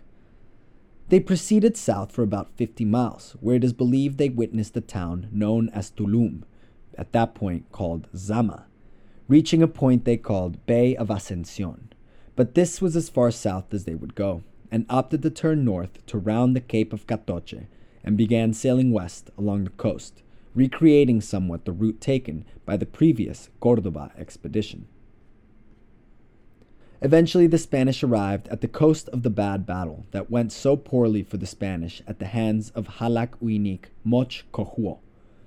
The Spanish, having learned their lesson from the few survivors of the Cordoba expedition, Bernal Diaz del Castillo among them, would board their landing boats armed to the teeth and spoiling for a fight. The Campechen Mayans, for their part, known as the Cojuo, likely due to the gravity of their leader Moch, had been tracking the Spanish from the coast ever since they entered Cojuo waters, and they too had come out in a massive force armed with spears, bows, slings, and the macanas, the large pieces of wood with chipped obsidian points running along each side, making a deadly, two-handed, double-edged Mayan sword. As the Spanish approached the shore, firing their cannons from the boats, they were met with a hail of arrows, spears, and stones from the firing line of Cojuo warriors lining the beach. Reaching the shores, the battle would turn into hand-to-hand sword clashes, but this time the thunderous roar of the guns would be far too much for the Cojuo, who retreated into the jungle as some 200 of their numbers started falling, having inflicted significantly less casualties on the Europeans this time than on their previous encounter. All in all, the Spanish lost 7 men, 60 had been wounded, and the Captain Juan de Grijalva had received 3 arrow wounds and 2 broken teeth for his efforts. Bernal tells of how most of these injuries came from wading through the swamps and disturbing some of the locusts or grasshoppers that were peacefully minding their own business. Quote, I remember this fight took place in some fields where there were many locusts, and while we were fighting they jumped up and came flying in our faces. And as the Indian archers were pouring a hailstorm of arrows on us, we sometimes mistook the arrows for locusts and did not shield ourselves from them, and so got wounded. At other times we thought they were arrows coming towards us when they were only flying locusts, and it greatly hampered our fighting. End quote. In spite of the efforts of both men and land to hinder the invaders, the Spanish would manage to push the Cojuo off their shore, and the men entered the nearest city they reached, likely Champoton, to rest, tend to their wounds, and bury their dead. They sent a few of the Indians they had just captured with green beads signifying peace, hopefully to recall the chiefs to the city and strike a deal with them. Grijalva, it seemed, genuinely wanted to establish relations with the natives. However, the messengers they sent would never return, and the Cojuo would remain hidden, despite searching for them in the surrounding jungles and swamps for several days. The Spanish eventually gave up, returned to their ships, and continued west along the coast. The Cojuo will also remain hidden from our narrative until we return to the swamps of Campeche during that state's run of episodes to properly speak about the obscure yet fascinating Mayan ethnicity known as the Cojuo. Continuing west, the explorers discovered what they thought was a fast-moving river, which turned out to be a mouth of the Laguna de Terminos, which they labeled as La Boca de Terminos, or the mouth of termination. We also get the reasoning behind the name of the lagoon from this historical episode, for if you recall, the head navigator, one Anton Alaminos, was under the impression that the Yucatan they had been navigating around was actually an island, and here he confidently and incorrectly deduced that this must be where the island ended, or terminated, and so a more proper description would be the mouth of the point of the island's termination. A valiant topographical effort by Alaminos, even if it was ultimately incorrect. There is some debate on where exactly this discovery took place, but it really comes down to 2 modern ports as the likeliest candidates. Either the Puerto Escondido, the hidden port, or the more probable Puerto Real, the royal port. What is not debated is that the Spanish did not approach the main entrance to the lake, known as Puerto Principal, the principal port, since they would have undoubtedly been seen by the city of Xicalango, which was heavily populated and active during this time. The Spanish, for their part, would drop anchor and explore the land, but quickly came to the conclusion that it was mostly abandoned, and the area utilized primarily as a supply point for hunters and merchants passing by to trade their goods. The Spanish did just that, resupplying on deer and rabbits which they found plentiful in the area, and reboarded their ships, setting off into the next leg of their fateful journey. Now, I'm going to pause here a moment to note how all the events we have experienced thus far have been occurring outside of Tabasco, so I have been cheating a bit on our rule of sticking to events occurring in one particular state at a time, a rule made in order to avoid the show ballooning into a non-stop parade of digressions, and I already feel as though I do enough of that as is. Most of the events we have described up to this point have occurred either in Cuba, Quintana Roo, or the state of Campeche, north of the Laguna de Terminos, that large lagoon/lake that is a helpful marker delimiting the approximate eastern border Tabasco shares with Campeche. Well, now we are finally approaching the events that took place within Tabasco proper, and it would begin with the discovery of the Rio Tabasco, which the explorers renamed Rio Grijalva, in honor of the captain who discovered it. It was now the 8th of June, and after 2 months at sea, the Spanish had discovered the island of Cozumel, secured some solid payback on much Cojuo and Champoton, plundered a few small altars in Campeche, and discovered either the end of the island of Yucatan or just another lake. But otherwise, were significantly light in the gold, plunder, and established settlements department. These were results the young captain's ruthless uncle had explicitly outlined for the mission when back in Cuba. No doubt the disapproving glower from his uncle pushed Grijalva to cautiously enter the Grijalva River aboard the 2 warships that were able to navigate its shallower waters, leaving the other 2 bobbing in the Gulf, awaiting the return of the land expedition. The Spanish, we now know, had arrived near the Chontal capital of Potonchan, and were likely wondering what kind of reception they would receive this time, thoughts which started running when they began noting the number of warriors that were lining the shores as they carefully sailed down the newly christened Rio Grijalva. Eventually they were approached by a fleet of 50 canoes, full of warriors clad in their cotton armor and carrying their deadly flint and obsidian weapons. As the Indians approached, some of the jumpier officers and their men almost began shooting. Yet, once again, it seems Juan de Grijalva had actually gone on this voyage to establish diplomatic relations, and so he instead ordered the translators, Julianillo and Melcorejo, to hail the approaching party and convey to them that they had nothing to fear, that they wished to talk and trade, and had things to tell them which would make them glad that the Spanish had arrived. Successfully avoiding another mass confrontation, the Chocos approached in 4 boats carrying about 30 warriors. The Spanish would give them strings of green and blue cut beads, as well as small mirrors. Upon seeing the gifts, the Indians relaxed a bit, but unrelaxed upon hearing what the Spanish captain was offering. In an almost comical way, the Spanish opened up with a description of their king, stating how strong he was and how many great lords and chiefs already acknowledged him as their lord, and it would be in the Chocos' best interest to do so as well. In the same breath, they asked that in return for the beads, they might bring over some food for the hungry men. 2 of the Chontal party addressed the foreign delegation. Bernal claims it was a chief, most likely a captain among the Chocos, accompanied by what Bernal refers to as a papa, or pope, likely one of the Choco holy men, similar to Apa Caltan, who would have also been present at any official meetings between a foreign power and his own lord of Comalcalco. As this type of religious leader was known as a papa back in Spain, it would be the only point of reference Bernal Diaz had for this role in Mayan society, hence his designation. The 2 native men agreed to the trade of beads for food, as requested. On the second request of providing a new chief, however, well, they already had a pretty swell chief, thank you very much, and they warned the Spanish captain that it would be wiser to make peace rather than provoke war like they had done in Champoton. They went on claiming to know all about those battles and their clash with the Cojuos, with whom the Chontal would have had extensive dealings given their mercantile nature. The Choco delegation announced that they were not as weak as their neighbors, as they had come out in a much greater force, composed of more than 3 huiquipiles, which, according to the sources, were units made up of around 8,000 men, which would bring their count up to 24,000 assembled native warriors.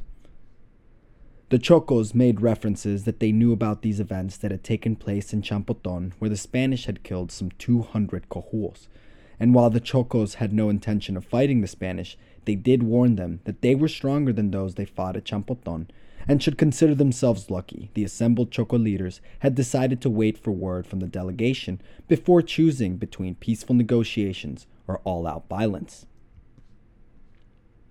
Grijalva, in his customary affectionate manner, then embraced the Indians as a sign of peace and gave them more strings of bead, with instructions to bring back an answer.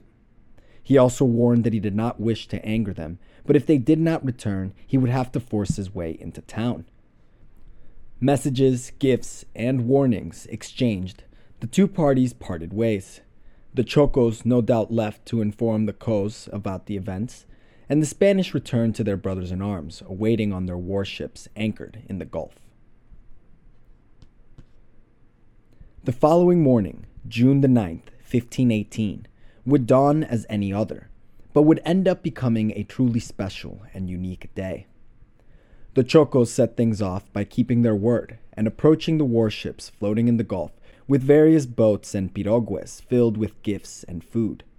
It is here that the Bernal account becomes considerably lacking in details, and the esteemed chronicler merely rattles off the gifts they received, fruits, tortillas, meats, and more beads, and then conveys the suggestion of the Chontal to seek more gold in Colua, and Mexico, likely referring to the great city of Cholula in Mexica lands currently held by the Aztecs.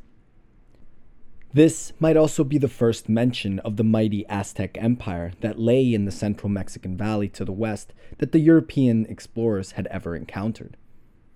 The Spanish would then pack up their gifts, bid goodbye to the Chocos, and continue on their way.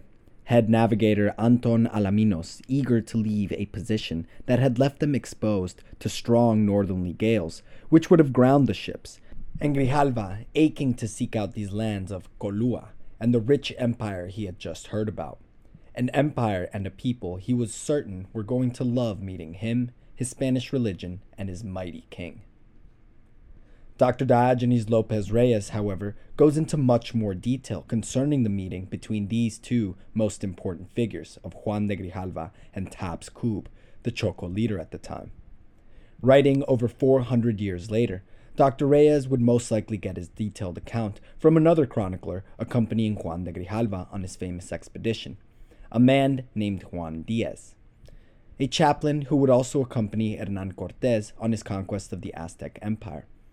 He would hold the little-known title of the first Catholic priest to give a mass on Mexican soil, as he would lead the Spanish through the religious ceremony upon safely landing on the Isla de Cozumel, and his account would be the first draft of a document expediently called Itinerario de la Armada del Rey Católico a la Isla de Yucatan en la India, en el año de 1518, en el que fue por comandante y capitán general Juan de Grijalva. A mouthful of a name that is translated to Itinerary of the Armada sent by the Catholic King to the island of Yucatan in India in the year 1518, captained and commanded by General Juan de Grijalva. But we will from here on out refer to this as the much more manageable Itinerary of the Armada. No doubt Juan Diaz would have titled the subject of his emails with the entire message had he lived during modern times. But let this overly informative title be an indication of the amount of detail he went into with his accounts. So while the title may have been an eyesore to look at and read, it is beneficial to us as such a thoroughly detailed man was writing during such a sparsely documented time period. His writing is very dense, however, and Dr. Reyes manages to add a poetic flair to his writing, so we will be going off the Reyes account for this historical meeting. So, according to Dr. Diogenes, writing from the account of Chaplain Juan Diaz, we pick up where the Chocos arrived bearing the gifts of fruits, tortillas, fish, fowl, turtles, colorful woven mats, fine gold necklaces and bracelets, and beautiful heron and quetzal feathers. From further up the river could be seen a huge procession of boats and canoes, which eventually began to part and make way for a massive royal barge, adorned along the sides with gold platings, and covered all around in finely embroidered mats and mantles.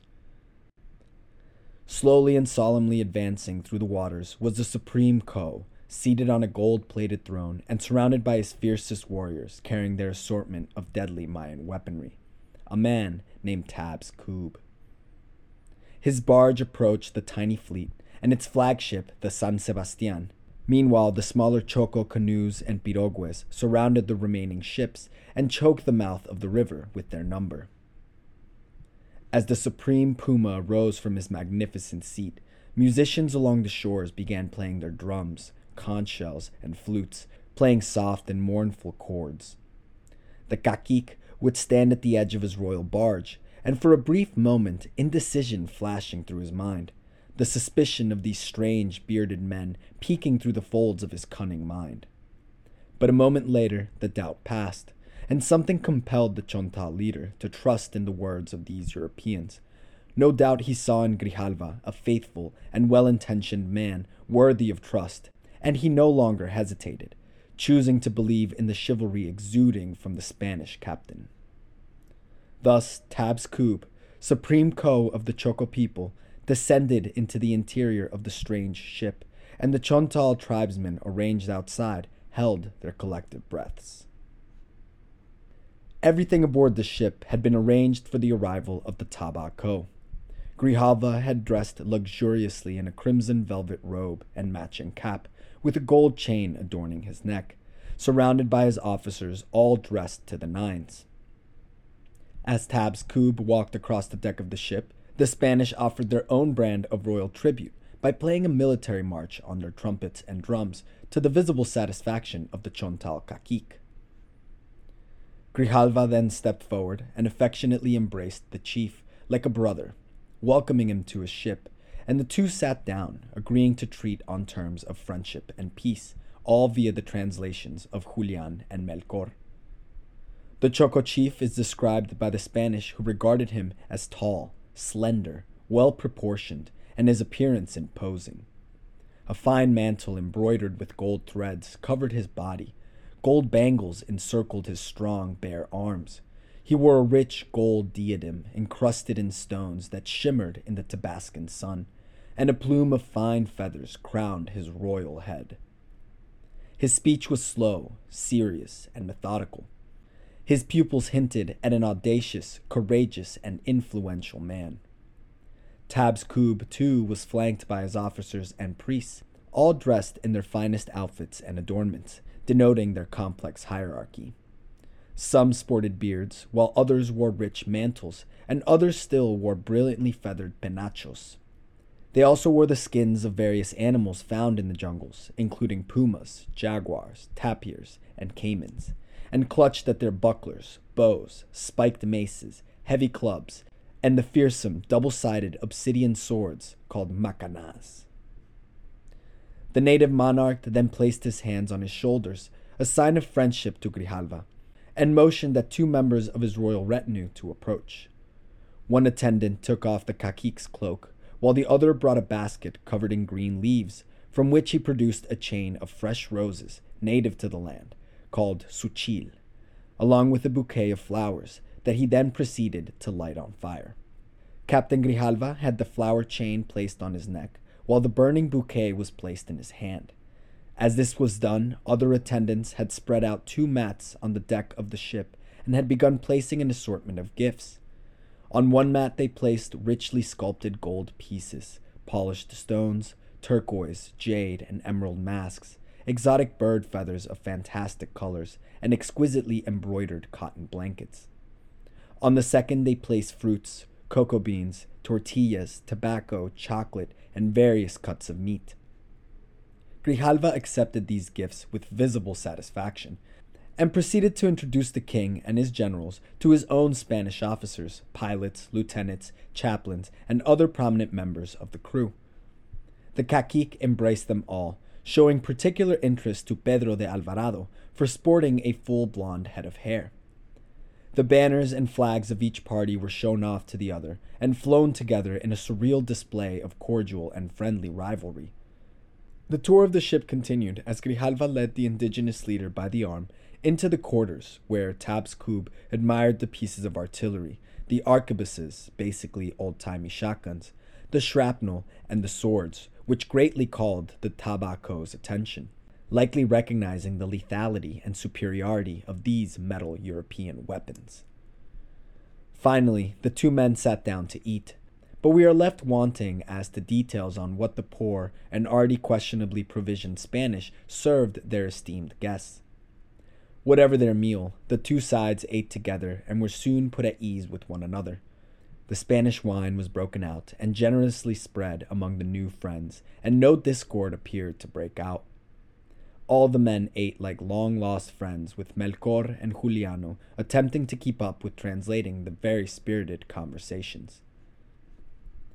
As the dinner wound down, the Supreme Puma took out from a palm wooden box lined with carved deer leather several pieces of armor made, some from solid gold, and others of wood covered with gold leaf, which he began placing on Grijalva with his own hands. There the Spanish captain stood, covered in glistening gold armor, airy white feathers, brilliant anklets, brooches, and overlapping earrings adorning his person. Grijalva, for his part, reciprocated the courtesy by dressing the Choco monarch in a white shirt, green velvet doublet, shiny leather shoes with pink trim, a beautiful black velvet cap, silk sash draped across his chest, and a heavy silver chain around his neck. The Co appeared pleased with his new clothing, and he displayed it with great pleasure to his onlooking subjects. And let's just pause for a second to really take in this scene. In less than a year, the Spanish and Chontal would be at each other's throats, with Cortés ultimately forcing the mighty indigenous leader to kneel before him and the Spanish Empire. Yet at this time and moment, everything was joyous, cordial, and downright friendly. I mean, here we have the strongest Choco leader, at the command of thousands, dressing the nephew of a Caribbean warlord hell-bent on owning everything in sight. And Grijalva, for his part, was a representative of the Spanish crown, addressing the native chief as if he were another European head of state, on equal footing with his own king. Dr. Diogenes puts it best when he wrote, quote, "The adventurer had triumphed. The haughty and bellicose puma allowed itself to be caressed by the mighty lion of Castile." End quote. The puma, obviously, is Tabasco, while the lion symbolically refers to Grijalva, and his amicable position and gentler nature does appear to be the main reason these negotiations for peace went so uncharacteristically peaceful. I find it hard to believe there would be any hugging, affectionate or otherwise, had someone like Diego de Velázquez or Pedro de Alvarez been in command, and Pedro himself was in fact present on this journey, no doubt disapprovingly observing Grijalva as he was playing dress-up with the Choco leader on the deck of the warship. I dwell on this point a bit because it makes me wonder what might have been had other men been in charge when the discovery of Mexico turned into the colonization of Mexico. The sicknesses and diseases they brought with them would have still taken their toll, but I imagine countless lives might have been spared unnecessary pain and suffering had the Europeans adopted the Grijalva approach to diplomacy, actually trying it. But it will remain to be seen how much actual choice these later conquistadors had. Maybe there truly was no way to avoid violence, as the situation had occurred in Champoton. There, Grijalva had no choice but to attack the already violent Indians. But, as we have already said, life is not black and white, so we will keep an open mind and critical eye on these encounters between American and European representatives or leaders, and see if there was indeed a breed of man who gravitated to these positions of powers that resulted in violence and suffering for the locals, or if the circumstances they faced gave them no choice but to spill blood. But with that happy thought out of the way, let's get back to the good times being had aboard the San Sebastián. As Tabasco's inspection of the ship ended, Grijalva then delivered to his esteemed guest a box containing a pair of polished scissors, a set of well-crafted knives, fine fabrics, and 3 golden medallions bearing the mark of their ruling monarch, Carlos I.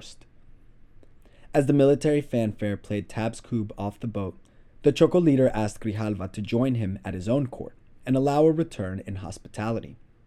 Grijalva accepted, and the two entourages prepared to leave to Potonchan.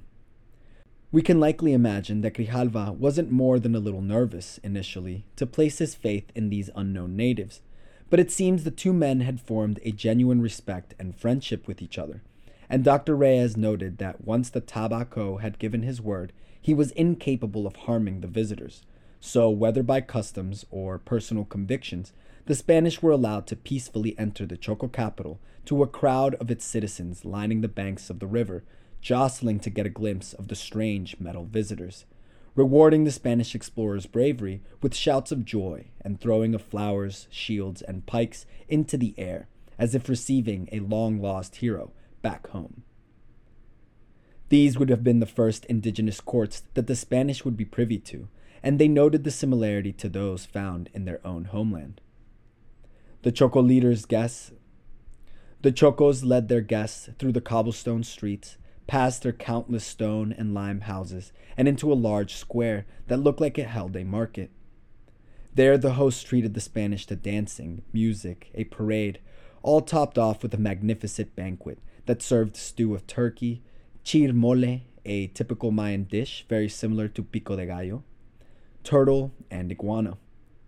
It would also now be the Chocos' turn to pick up the bar tab, as they introduced the Spanish to not only chocolate and chorot, which is a type of chocolate drink mixed with water and sweetened with piloncillo, or unrefined cane sugar, but also showed them our #1 tipsy drink in Tabasco, pozol. The Spanish would return on their canoes feeling accomplished, full, and slightly tipsy. As June the 9th, 1518 came to a close, it would do so as one of the most successfully peaceful interactions between European and Mesoamerican native powers in the history of interactions between the two worlds. Alas, this was not to be the trend, and the unfortunate cracks in the relationship would appear as early as the following day, when at the farewell banquet, Grijalva took the opportunity to give a speech to his new friends, translated by Melchor and Juliano.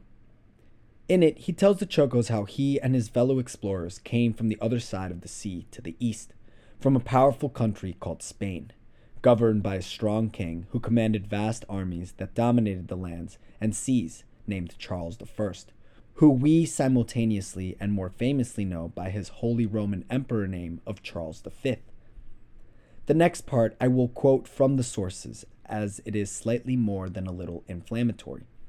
Grijalva is said to have announced the following to the assembled Chocos.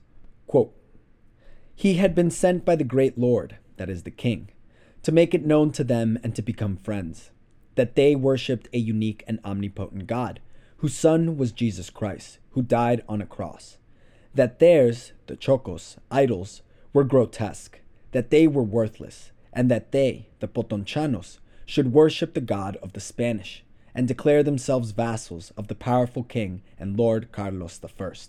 End quote. I mean, talk about being an honest guest. Grijalva must have felt very comfortable with his new friend, the Tabasco, to lay on the conversion talk so thick. And his message was likely not lost on the priests and warriors in attendance, who gazed in confusion at the translators, then at Grijalva, and then at one another, sharing disapproving looks.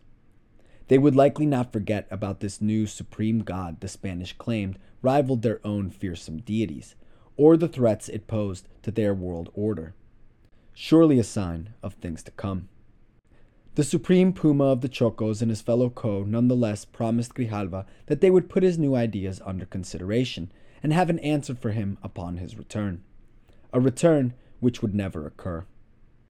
The time to part had finally come, and the two leaders embraced one last time and said goodbye to each other, forever. They would never again meet, but as a final gesture of friendship, the Chontal pointed the Spanish towards the west, in the direction of a city they named Colua, painting vivid stories of huge quantities of gold held in the sacred city we now know as the Aztec-ruled city of Cholula, found in the modern-day state of Puebla. Whether done so intentionally or not, this simple act would have deep reverberations for the future, as it ultimately pointed the initial thrust of the Spanish conquest led by Cortés directly in the direction of the Aztec Empire, seeking out the stories of this fabled Colua. Hernán Cortés, landing a year later, would have a near obsessive and single-minded mission to find this Colua, certain he would make his fortunes there. I like to think that the cunning Lord Puma knew exactly what he was doing, and wondered how long his hated rivals, the Aztecs, would hold up against the Spanish guns he had just finished touring. Unfortunately, those same guns would be first pointed at his own people the very next year, likely making Tabs Coob wonder what all his gifts he gave were for in the first place. Moving on and leaving the mouth of the Grijalva, the Spanish force came within sight of the Nahua community of Ahualulco, which was introduced in episode 4. The locals there brandished the spears at the ship from along the beaches, and the Spanish, likely still well provisioned with supplies gifted by the Potonchanos, saw no need to risk another encounter, so they continued on. Next, they discovered the Tonal River, which they renamed the Rio San Antonio, and moved along to the river Coatzacoalcos, where they left Tabascan waters and borders, and so too did they leave the focus of our state.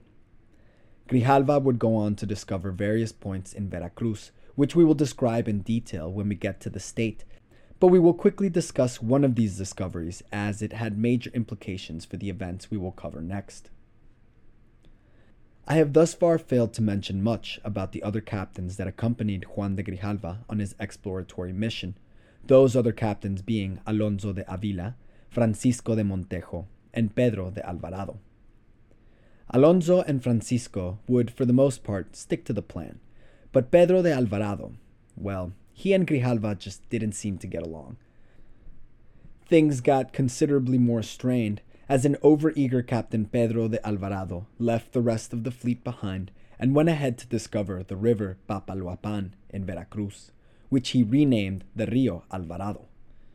The other 3 ships eventually caught up and waited at the mouth of said river for Alvarado to return from his little joyride up and down his newly christened body of water. The General Grijalva was not a happy man, and fuming, scolded Alvarado for going up the river without his permission, ordering him never to go ahead on his own in case some accident happened and there was no one around to offer him help. But let's be honest, it likely also got under Grijalva's skin that Alvarado was gallivanting on his own, and either stealing his thunder or causing trouble with the locals, which Grijalva had been very carefully avoiding. I mean, seriously though, who was in charge here after all?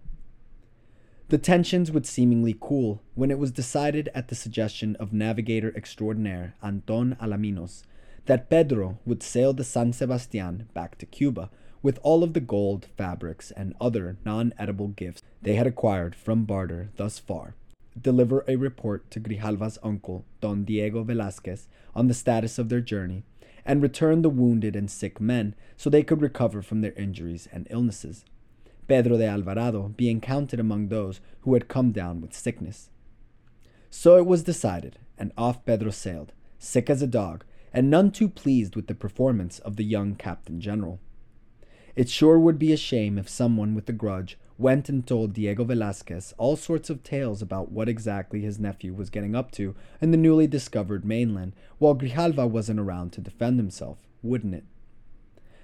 In our next episode, Pedro de Alvarado will run squealing to Don Diego Velázquez about what exactly he saw his nephew getting up to in the newly discovered mainland, while Grijalva wasn't around to defend himself.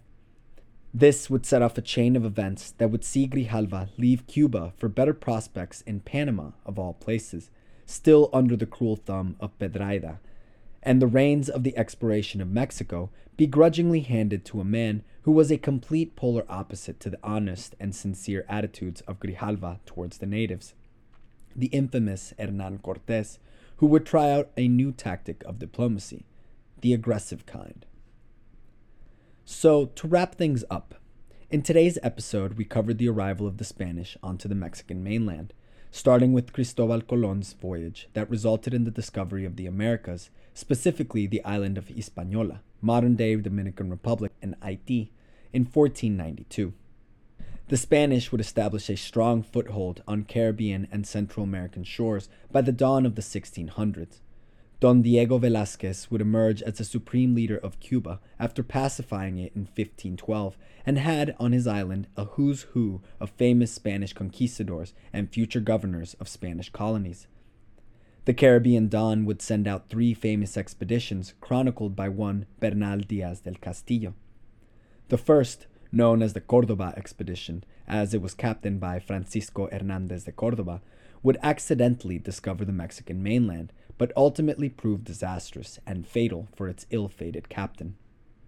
The second was captained by the more successful Juan de Grijalva, who displayed a rare consideration for the locals when dealing with them, treating them more like equals, whereas most of his contemporaries would see them as mere obstacles or tools to their own fame and fortunes. Somewhere in there we told the tale of the priest and the warrior, 2 Spanish castaways who managed to survive in vastly different ways and whose actual existence is still up for debate. And we have just left off Grijalva and the Spanish as they enter Veracruzan waters. Next episode, we will be moving on to the major events that transpired during the colonial. We will also introduce the most important historical figure the Nahua city of Xicalango ever produced. Head briefly to Cuba to see what comes of the nefarious Pedro de Alvarado's return, and witness Cortés begin his march into history as the most famous conquistador ever, after making the Don an offer he simply couldn't refuse. And so I will see you all in the next episode. As always, thank you for listening. Gracias y que viva bien.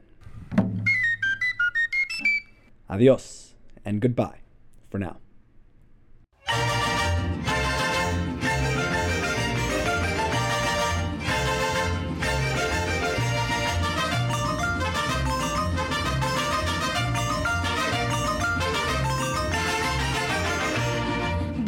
choco quiero zapatear sobre el grijalba que invita a soñar. Cuántos amores sabré conquistar cuando conozca este lindo lugar.